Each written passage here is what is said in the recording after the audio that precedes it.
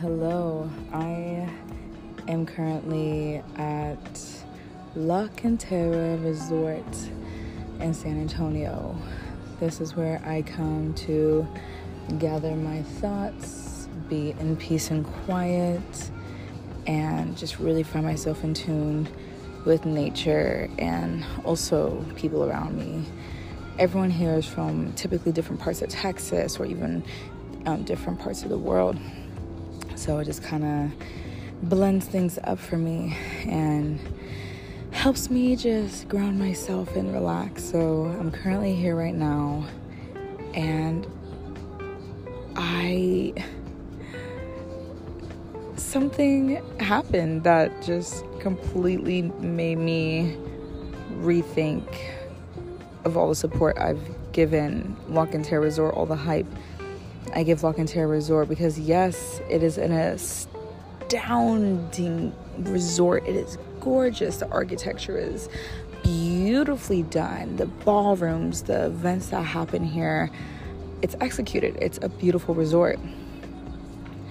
But when it comes to the background of it, the hidden policies behind it, oh my God, that scared the hell out of me. Why is this white woman sneezing behind? Bruh, y'all hear that? Like, for real? Like, cover your... Anyways, the policies behind it have now made me question who is in authority at La Cantera Resort and the cultural appropriation that happens here, and not just here, everywhere. So let's tap into it.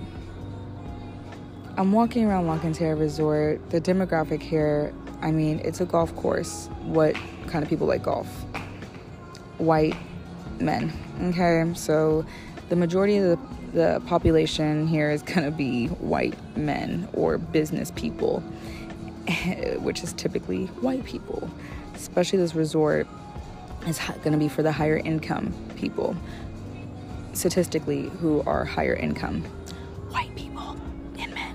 Okay, so that's kind of here, right? So when it comes to that, typically the owners that want to please the white people are going to be white. They're going to do things that are going to make white people feel comfortable, white people feel at home, and make them feel just privileged, right? So let me get out of that, because once I get into that, like, I kind of start going into it, and I can stop being the nice version of Tiana when I start talking like that, because I hate talking like that, because I'm half white, and I know amazing white people, but when it comes to the privilege, you know, things start to change, because greediness happens, inequality happens, and, you know, it's a whole rabbit hole. But let's go back into the policy and how it's going to be to impress white people, to make them feel comfortable. Especially, it's going to be the older crowd, right? So it's really corporate here. I used to work here, and I mean, I had like 3 piercings in my ear, and even then they're like, you need to take your piercings out. I'm like, I literally quit. I'm not about to be young having a structure like this. No. So that's the only thing I ever had told to me, though. But I'm walking. Guys, my ADHD ass, like, I really just like start talking about like this random shit. But let me go back to what I was saying. I'm walking and I see the black guy, and he works here. He has like a work attire on, and from afar it looks like he has like beads in his like protection style and his twist.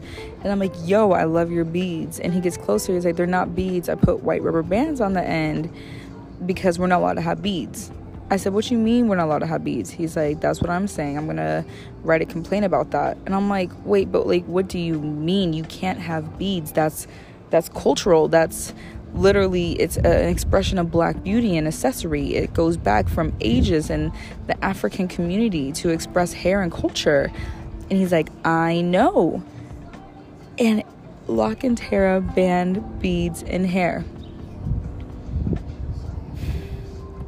Let's take a moment. Who are going to have beads in hair? It's not going to be white people. It's going to be black people. So the reason of banning beads is not to protect white people, or is not to protect like white people hairstyle, is to make sure, okay, that made no sense. Let me rewind, because there's like people passing by me like I'm getting distracted. That policy is intended to take away Black expression. There we go. There we go. Y'all, I'm so sorry. I get distracted so easy. That policy is not for white people. You don't see white people with beads in their hair. You see Black people with beads in hair, especially in protective styles. I have beads in my hair right now. I have braids. That policy was literally made to take away Black culture only.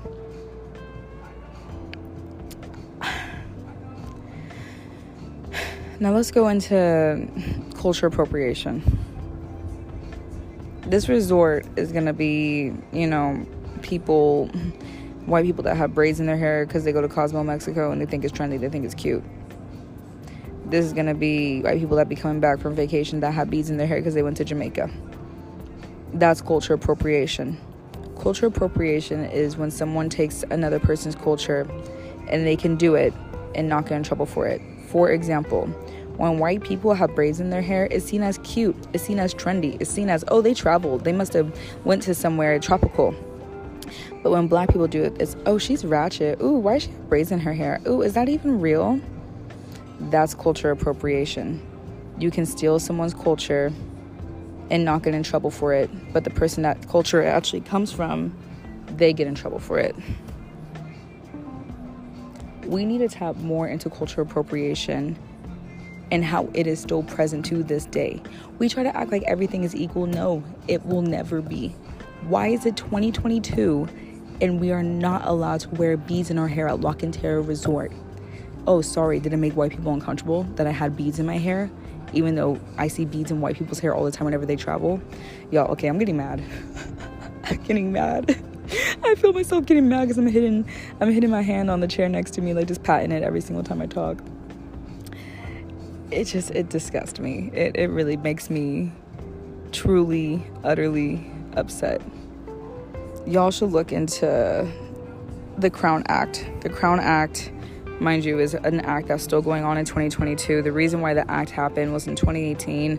A second grader, a Black boy, had his hair in protective styles, and the teacher sent him home because the hair was a distraction and inappropriate to school policy. Are you kidding me? Once again, we are making a Black student not just feel like they are a menace to society because of a hairstyle, but they are now missing out on an educational day because of a hairstyle, a protective hairstyle.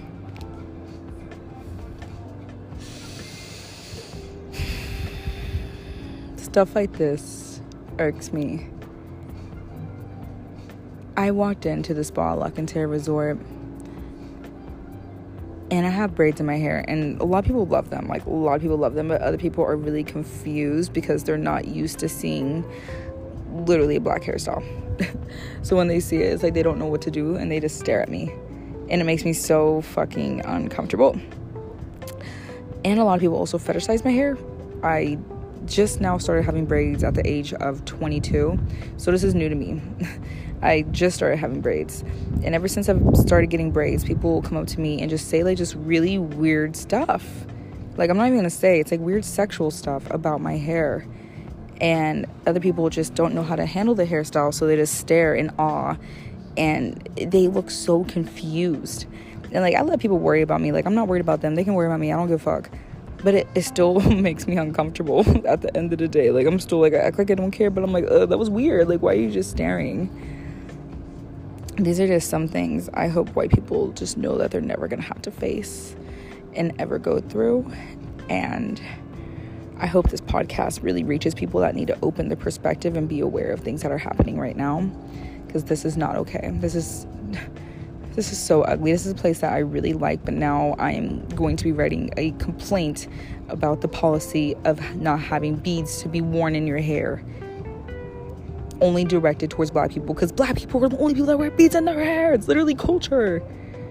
Taking away culture and expression to make white people feel comfortable.